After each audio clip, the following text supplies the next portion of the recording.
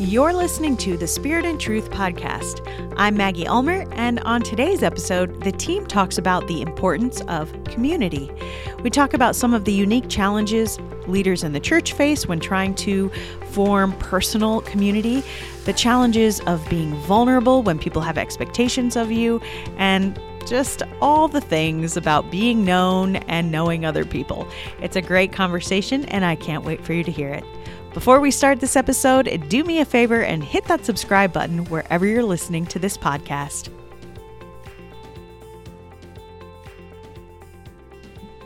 Welcome back to the Spirit and Truth podcast. I am Maggie Ulmer, and we're going to have a round of introductions. Tony Meltenberger. Matt Reynolds. Emma Winchester. And Tony, I'm going to throw this straight to you because you are our relational guru. What are we talking about today? Today, we are going to talk about the importance of community. See, one of the things that we recognize when we go around to churches all over the country on our kind of our awakening weekends, we talk to church leaders, and it's become apparent to all of us that loneliness is an epidemic that runs deep in the veins of leadership. And so I think today we're going to talk a little bit about community, about defining community, about what it means to have community in our life, and how we can take a couple of steps to approach community with intentionality while also still serving in that role of pastor, shepherd, or leader. So right off the bat, I'm going to go straight to Matt Reynolds, and then we'll just kind of go around the circle. And what I'm hoping that we can start with first is a working definition of community. So when you think of the word community, what do you think of in your own life? I would say intentional relationships. And I would think about there's just the kind of innate, deep human desire that's been woven into us by God to know and be known. And I think that desire exists for God, to know and be known by God, and also with other people. Because we were created in the image of a Trinitarian God who is the very definition of loving community, even within the Godhead. And so I think, I think community goes down real deep. Okay, Emma, what about you, community? My first thought was about the Trinity. Just the way that we, out of an overflow of love, we are invited into community with God. And as Christians, we are called to love God and love others. And so that is a community experience at just the very basic level. But then also there are varying degrees of community. You have your close circle, you have people a little bit further out. It's almost like a ring. Jesus even had that. So, certain people have different access into your life, but we all have different, ranges of community because we're called to it. So, Margaret, what about you, community? Yeah, I don't know that there's a lot more to add there. I would agree. I think one thing that we would usually also find in community are shared commonalities, shared characteristics. And so I think when we specifically talk about Christian community, you can talk about all kinds of shared characteristics, like that we all bear the image of God, that we've all, been in essence made new creations, and that we all share the ability to follow Christ and become more like Jesus. And then you have more practical things like shared practices, shared traditions, things like that. Yeah, I often think of Acts chapter 2 when I think of community, verses 42 through 47, where it says they met in the temple courts, they broke bread together, they all met each other's needs. When I think about like the purest form of community, I think about that and the way that Jesus did life with the disciples. Sure. And so I guess one of the questions that I have, and maybe it's not even fair to ask, but we're here now. So one of the questions that I was wondering about is, what do you think the barrier for most church leaders and ministry leaders, and maybe just leaders in general, is to forming community. Because the truth is that loneliness is real. We see it all the time. What's kind of the catalyst that keeps leaders so separate from everybody else? You know, and I think I want to broaden that, because I actually don't think it's exclusive to those people in leadership. I think that there's barriers that prevent authentic community just among all people. And every person who is sitting in your church has the potential to struggle with this. And so, now I do think there are some unique challenges to authentic community within sort of spiritual leadership situations, for sure. But you know, I think one of the barriers is vulnerability, like a willingness to be vulnerable. Like in order to know someone well and to be actually known in a way that actually sort of taps into that sort of deep desire that's a part of our creation, it actually requires a level of vulnerability that I think a lot of people, because of our sin, because of our feelings of insecurity and, you know, issues with self-worth and all kinds of things, we're not often willing to be vulnerable in a way that lets people actually know us.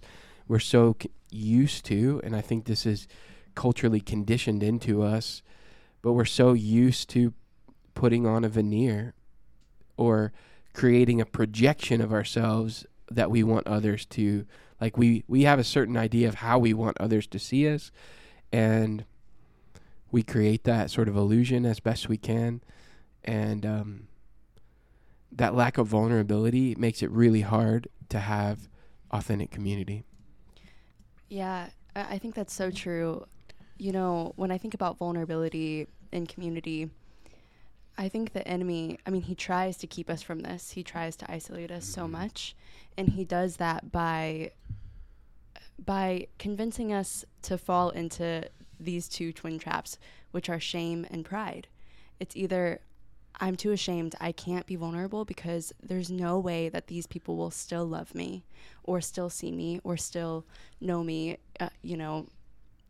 if I share these deep personal things, or I can't share these things because I have been known as this person or in this authority way.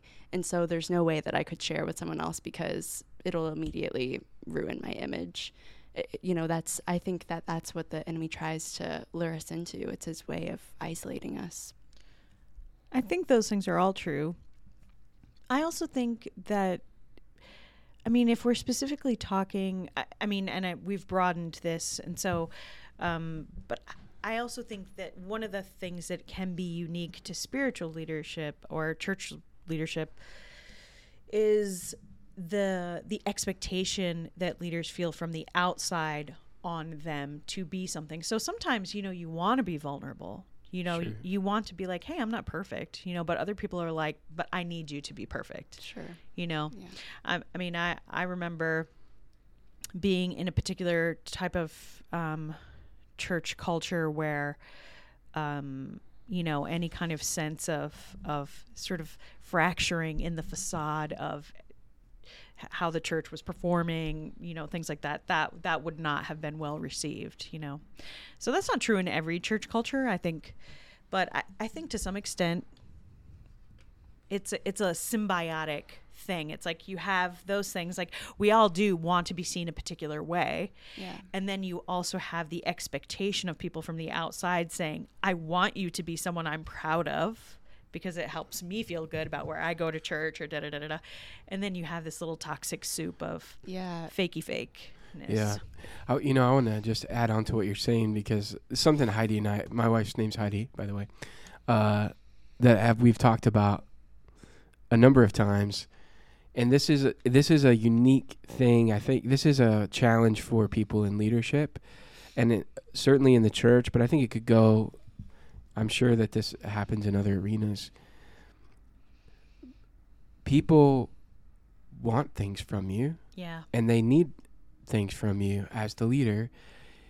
And I know Heidi has shared, and I've felt before, sometimes it's hard to discern Mm-hmm. whether someone actually wants to be your friend, or whether, and they may not know this either, it's mixed up within them, or whether the way that they're relating to you is a function of your role. And I know, like Heidi has shared before, like, I don't know if they actually like me, or they just talk to me like that because I'm the pastor's wife, Mm-hmm. or whatever. Mm-hmm. Like, they want to be buddy, but I don't know that they actually want to be my friend, And so I think sometimes in leadership, trying to discern these kind of different mixed motives, and like that can, and then you're trying to like navigate that, which makes you feel awkward, and like it just creates levels of stuff there that's hard for you to feel like genuine connection. And I would say this, that as the leader, right, it's okay to have, like, all of those groups of people are okay. Yeah. And they all make up the community. And one of the things I heard somebody say, and I can't give them credit because I don't remember, is that there are role friends and then there are real friends. Mm. Now, both groups are friends, but both groups change, right? And so when I left the local church, there were a whole lot of people in my life who were role friends who I loved dearly. Yeah. Now, I'm not calling those people. Sure. Right? Like, I'm not hanging out with those people. And it's been the same places in various places I've worked. Role friends they're really important part of your community, but they're not all of your community. Right? And so real friends make up the other. For most people, it's probably some sort of like 20-80 split.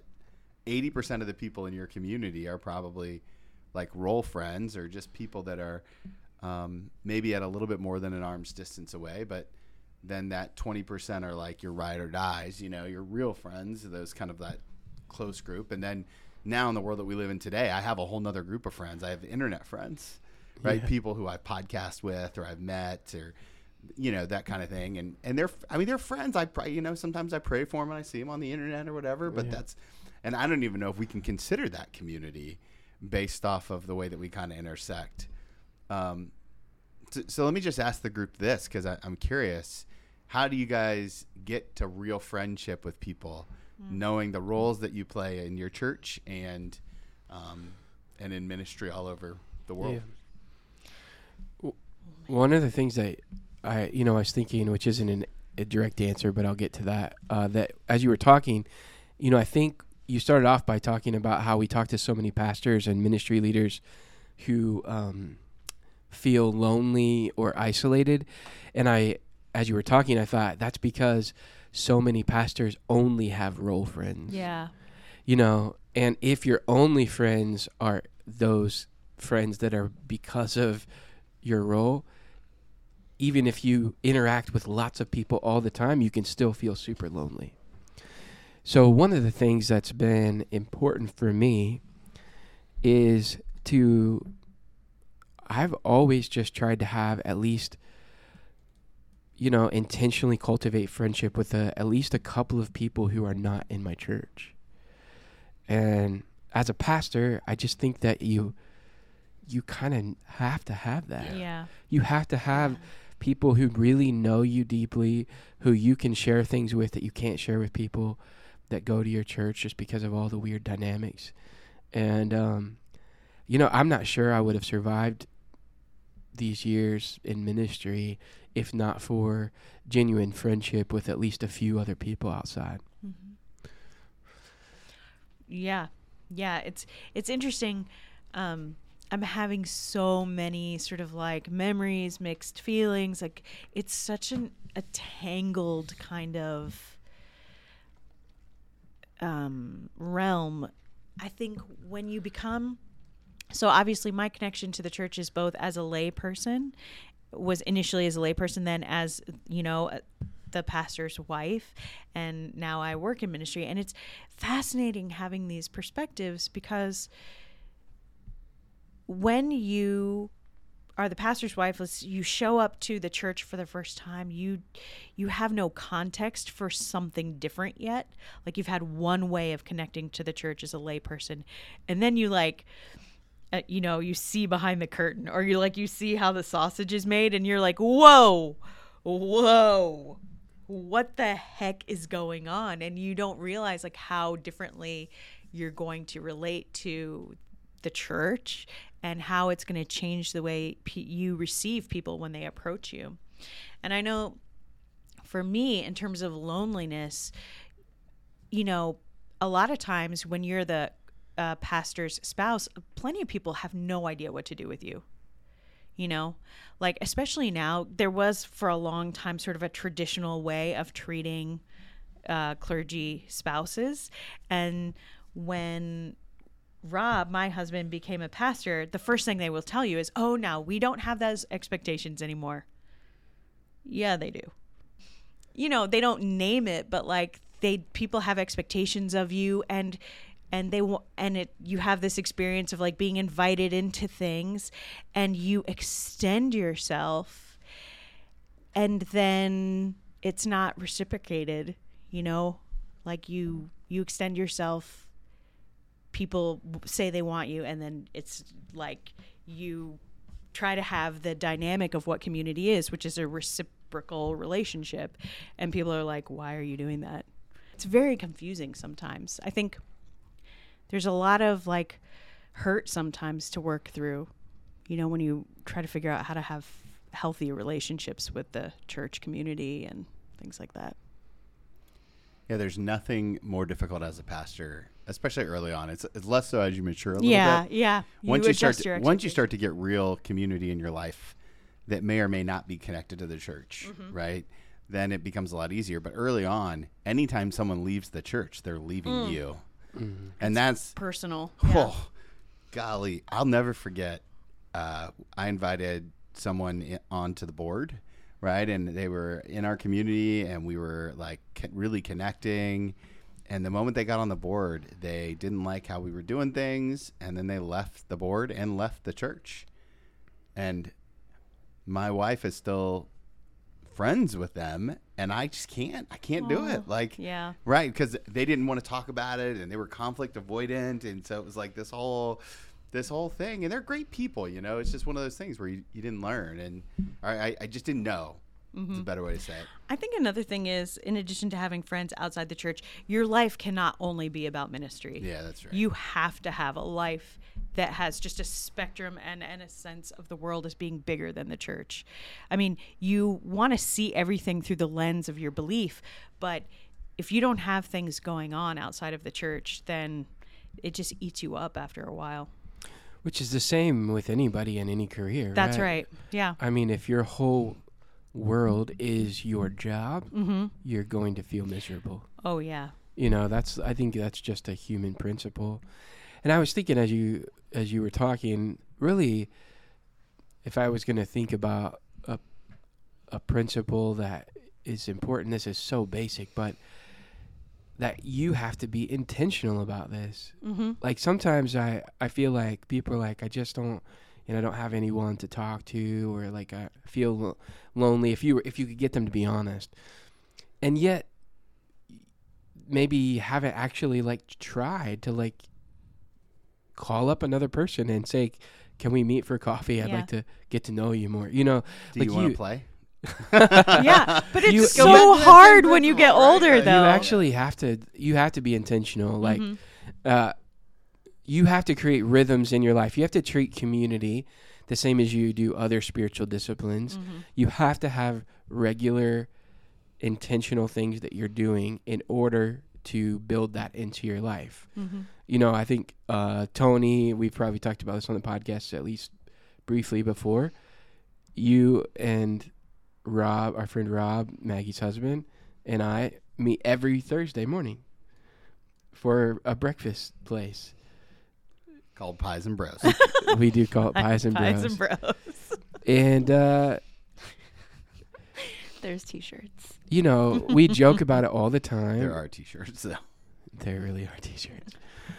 We joke about it all the time, and yet, I know for me, I don't know. I don't want to put words in anybody else's mouth, but for me, that's an important part of my weekly rhythm because it's one place where I know I'm going to be with two other guys who actually care about my life, who are going to ask me what's going on in my life, that I can be honest with, that I can talk about both family stuff and spiritual stuff and work stuff and process life with.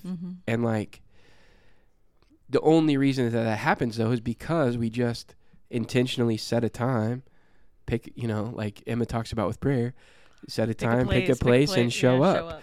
And if you don't do that intentionally with a community, then it's so easy just to go through your life and sort of like feel isolated and never do anything about it. I am interested, Emma, from your perspective, right? At the table, you're the only one here that doesn't currently have a spouse. And how does being in a community as a single person feel different or impact that? Or is that even a fair question? And we can edit it out if it's not. No, yeah. I just think it's an interesting dynamic that maybe oftentimes I don't get to hear perspective on. Sure. Well, you are correct. I am not married. And what? I was going to say yet, but you never know. You never know what God has in store for you. May the Lord's will be done. Amen. Let's see. I mean, man, I've had conversations about this in the past few weeks, actually, about like quote unquote singles ministry and all of those things. I mean, personally, community doesn't look that different for me as I think it does. I mean, my best friend is married, and when she got married, her and I had an honest conversation about how our friendship would change because she is entering into a marriage, a union. So, I mean, it was such an honor and a privilege, to walk alongside her through that, and for our friendship to even deepen because we were able to say, oh, wow, like seasons are changing right now, and that's okay. And our friendship is beyond this, so we can still get together and have coffee and talk. And, like we were just very intentional about the way that we, guarded our friendship. And I think all of the people at this table would agree with me when I say I am very guarded when it comes to my relationships. I really, really value being intentional about my relationships. So I have two friends who are completely outside of my church and my everyday life. We live pretty far away from each other, and yet we have very regular conversations about how we're doing and what's going on. And, we get to see each other every few months. So those are like my people outside of my normal life. And at the same time, I have friends who do the day-to-day things with me, who go to the same church, who, are very familiar with everything going on in my life. And, those relationships have their place as well. And both require intentionality and both serve their purposes in different ways. But to answer your question about being single in the midst of all of it, I don't think it actually changes much for me. So... And I will say that I do think this is partly a testament to your intentionality. Yeah. I don't know that I've met a more intentional person in the way that you approach your spiritual disciplines, of which I'm sure you would include community as a part of that. Yeah. And so I know at this point there's probably like, okay, guys, we've been talking about this for a while. How do we lean into community? So I thought it might be helpful if we kind of just went around the table and shared one of the practices that we use to make sure that we're building intentional community. And I'll pass it off to Matt first. Well, I just mentioned one already with our weekly meeting. But so in other words, schedule it. Schedule it. And I want to qualify the kind of relationships that you have. I think especially for ministry leaders, but really just for every Christian, you have to have someone or multiple persons in your life who you have given express permission to ask you hard questions or to push back on you.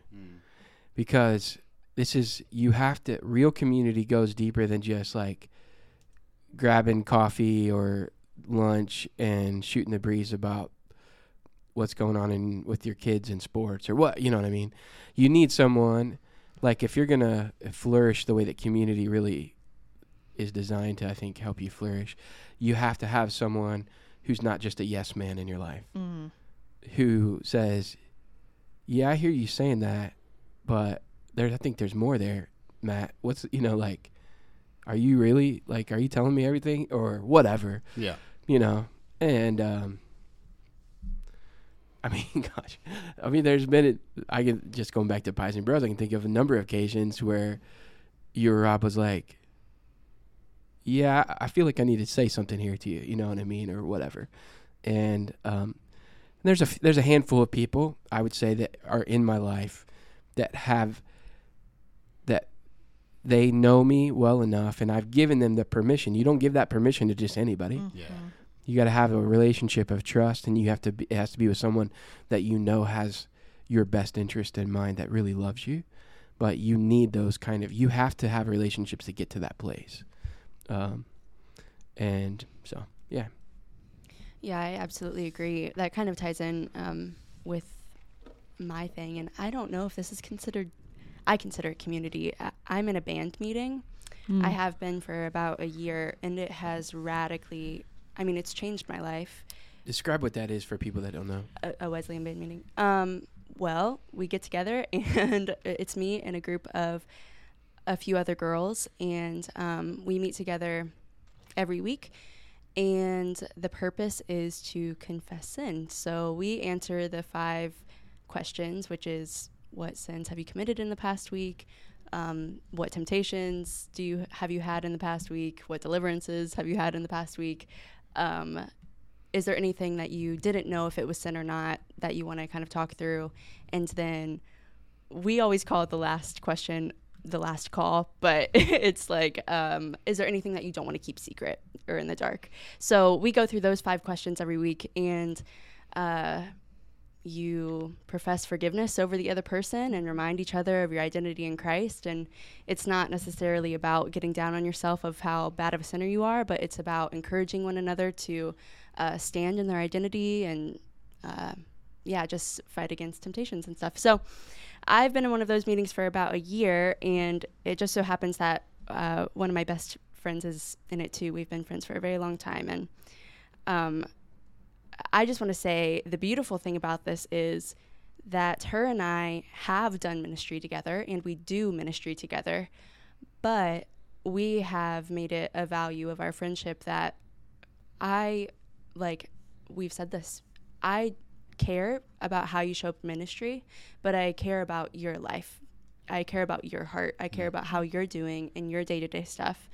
And so, yes, we do ministry together, but it's not the end-all be-all. So having a band meeting has really been a solid thing that I have just leaned upon in the past year. So I would say a couple things. One, we haven't talked about this yet, but in terms of practical things, I think sometimes, we sort of joked about it, like when you said, do you want to come out and play? Like, I don't know if kids still do that, to be perfectly honest. Do kids like knock on each other's doors and say, like, can... We have somebody who knocks on our door. Yeah? Yeah. For Shiloh, Addie does. Yeah. Yeah, she comes around and she's like, actually, now she just comes in. Yeah. She knocks and comes in at the same time. I love that. That's like the neighborhood I grew up in. Yeah, she knows the rules. She's not allowed upstairs unless Shiloh's with her, because we don't need any of that. Yeah. We had to put a little, but she's great. We love her. Yeah.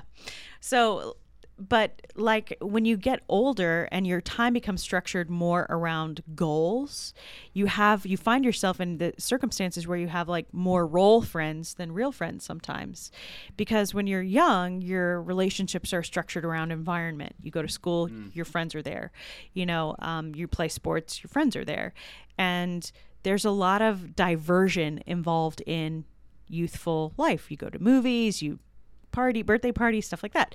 You get older, you make a lot of you rationalize not having fun, so then you find yourself not having fun, and then you're just friends with people you work with. So the thing I want to say is One point of vulnerability that I think adults need to always need to grow in is to get better at moving people from role friend to real friend. And not all of them are going to be candidates, but I have to imagine that there's one person you work with, who might be in your work environment that's appropriate. People, just so we're all clear, you need to make appropriate choices about these people, but like who you can be like, let's go get coffee. Let's go see a movie. Let's go have dinner, something like that. And then just, begin to have moments where it's not just in work life. You can migrate relationships into those areas. The other thing too that I think that adults always need to learn, and maybe just anyone really, your work will never love you back. Your work will never, ever. Even if your work is the church. Heck yes. And I want to just say that if you are a leader in the church, oh my gosh, please learn this lesson. And I actually think the most important relationship is the relationship that we have with Jesus Christ. And that is more important than what you do professionally in the church. I know that that's really hard for some people, but like there has to be a primary thing that anchors you in life, and it has to be Jesus. It cannot be Jesus, what I do for you in the church. It just has to be the person of Jesus.